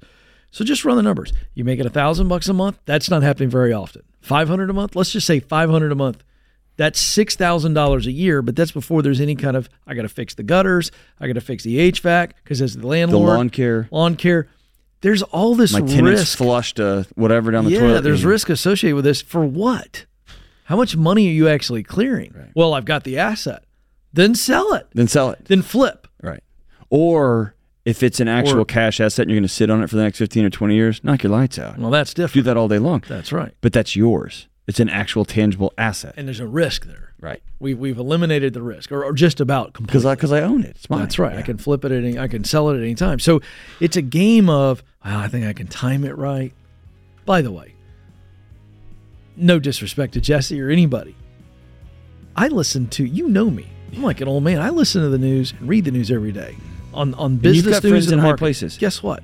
Nobody knows. Nobody knows what the real estate market's going to be 6 months from now. Nobody. Everyone was waiting 2 months ago for the rates to drop. Last month for the rates to drop. They didn't. Nobody knows what the stock market's going to do. It's just, so listen. Live your life. Here's what we do know. We know solid financial principles work. That's what we know.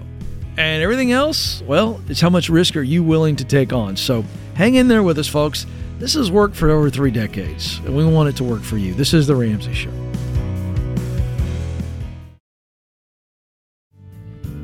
This is The Ramsey Show. I'm Ken Coleman. Dr. John Deloney is in studio with me as well this hour. Our scripture of the day comes from Psalm 37, 23, and 24. The Lord makes firm the steps of the one who delights in him. Though he may stumble, he will not fall, for the Lord upholds him with his hand. And our quote today from Bono, as a rock star, I have 2 instincts. I want to have fun, and I want to change the world. I have a chance to do both. I think it's pretty interesting when you get to a point in your life when you can start a phrase with, or a sentence with, as a rock star. Like, that's pretty cool, don't you think? And like, I didn't think that was pretentious at all, because he is, in fact, because he's Bono, a rock star. Right. Yeah, as a rock star, as a middling YouTuber, Ken, I believe that. Yeah, nobody quotes me. As a middle-aged podcaster, as a guy on a failing radio show. Just kidding, James. I believe that. So crazy. It's hysterical. Wow. Unbelievable. I'm still shook from that last call. We got to talk to a real-life fortune teller. I know. He should put out an ebook. Because if you can time the market, I feel like you're on to something. You like that one? Yeah, that's a genuine laugh right there. Yeah, that's funny, because there's a whole industry of ebook people putting out ebooks on how to teach other people how to buy no down real estate, and you'll learn it by buying my ebook, and then I buy that ebook, and I learn how to make an ebook about writing ebooks for no down real. It's just this loop. Well, we live in a world where you can be an expert without being an expert. It's grown up Tupperware sales. Yeah. Right? It's grown up essential oil pyramid schemes. Yeah. I'm going to show you how to do it. Question, have you done it? Nope, but I got 7 steps that you can use. My course. It's very interesting. All right, let's go to Brooke in Oklahoma City, Oklahoma. Jeez Louise on a stick. Brooke, what's going on? Hi, guys. Thank you so much for having me on the show. Sorry, I'm having a what... temper tantrum, Brooke, so I'm going to get better here. Go ahead. Oh, no problem. Thank you so much for having me on the show. I appreciate you guys showing up every day and doing the work that you're doing. Well, thank you for calling. What's going on with you today? Hey, we've got a little extra unexpected money that came from the sale of a couple of calves that we had. Obviously, that's not coming to us being taxed, so we'll have to pay taxes on that at the end of this year. Meanwhile, we are in baby step number 2. I've got the IRS debt that we are trying to punch out. It's totaling $8,700 right now. The unexpected money totaled just under $3,000, so it was going to be $1,000 I either put in savings, but I'm wondering if I don't just take that money and pay the IRS now and then withhold $100 a month throughout the rest of the year from my check to make up for that.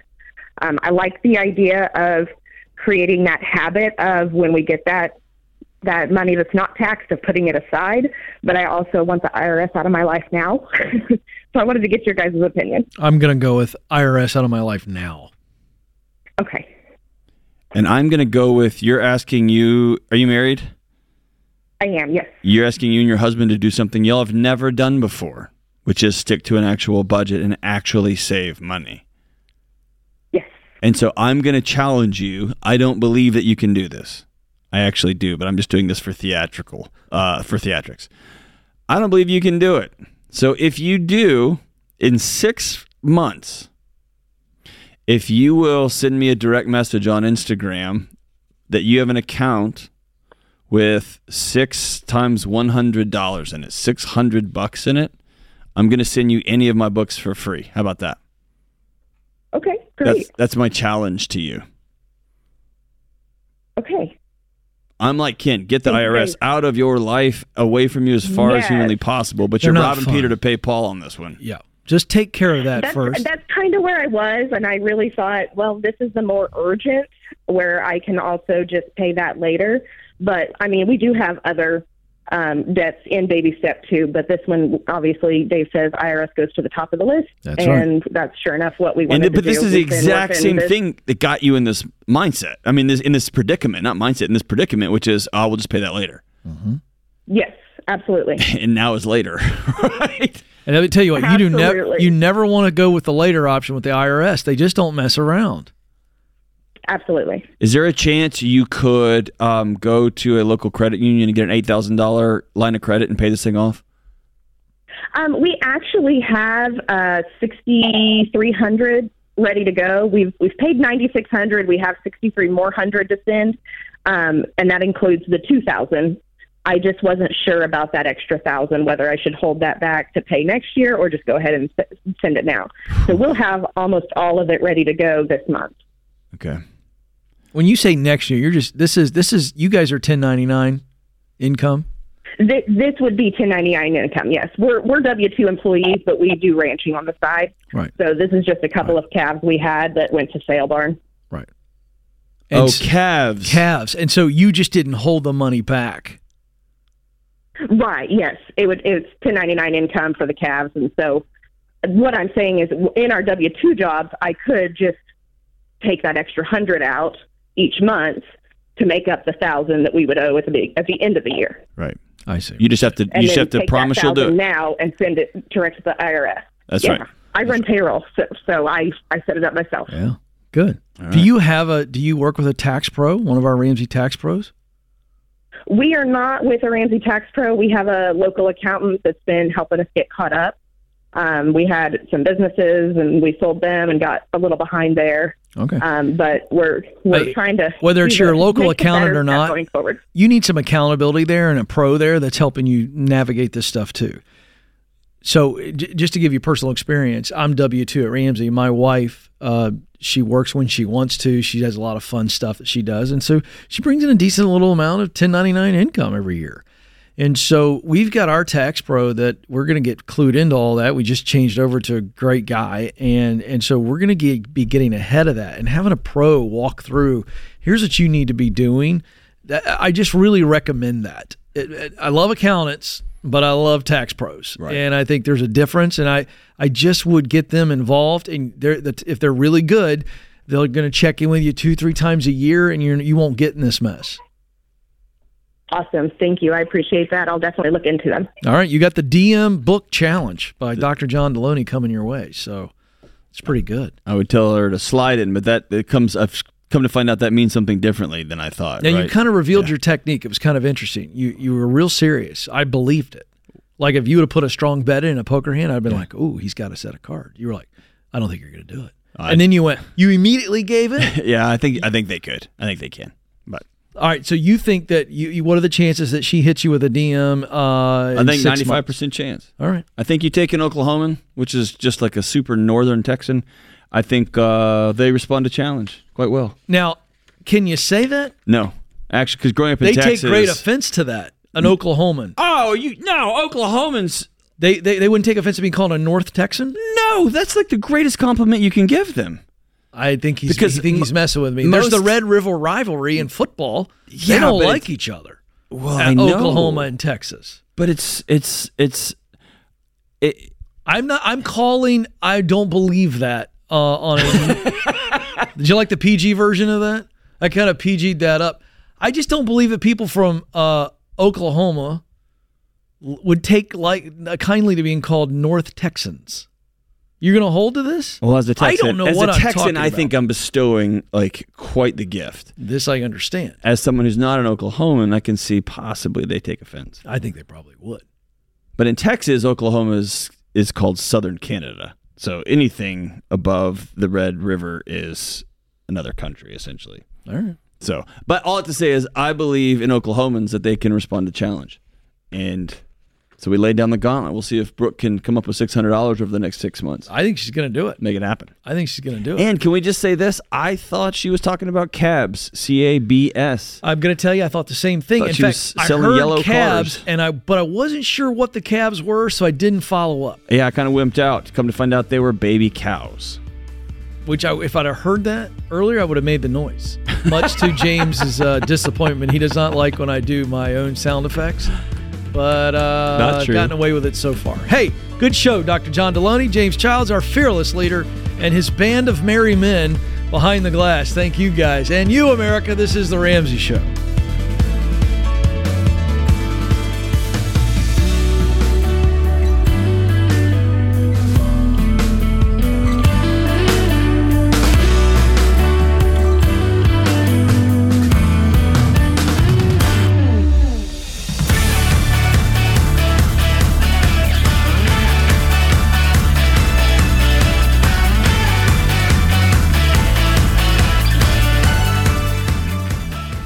Hey guys, I'm Rachel. And I'm George. And you've probably heard our voices before on The Ramsey Show. And do we have a surprise for you? Yep, we have our very own show, Smart Money Happy Hour, where we talk about pop culture, current events, and of course, money. George, it's a great show. And what else do we talk about? So much, Rachel. Not enough, and yet too much. We talk about guilt tipping because tipping is out of control and I won't stand for it anymore, which is why I'm sitting. I'm glad you are taking such a stand. And we also talk about something else I'm passionate about, Disney adults. Oh, George. Why is it a thing?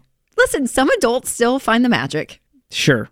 We also talk about toxic money traits and girl math. And if you don't know what those are, you have to listen to the podcast. Yeah, there's a lot there, you guys. It's pretty fun. We keep you relevant, is what I'm trying to say. We help you out. So pull up a chair to the happy hour you wish your friends were having. We promise you won't regret it. And if you don't have friends, we'll be your friends. We will. We're great friends. So make sure to check it out on Apple, Spotify, YouTube, or the Ramsey Network app.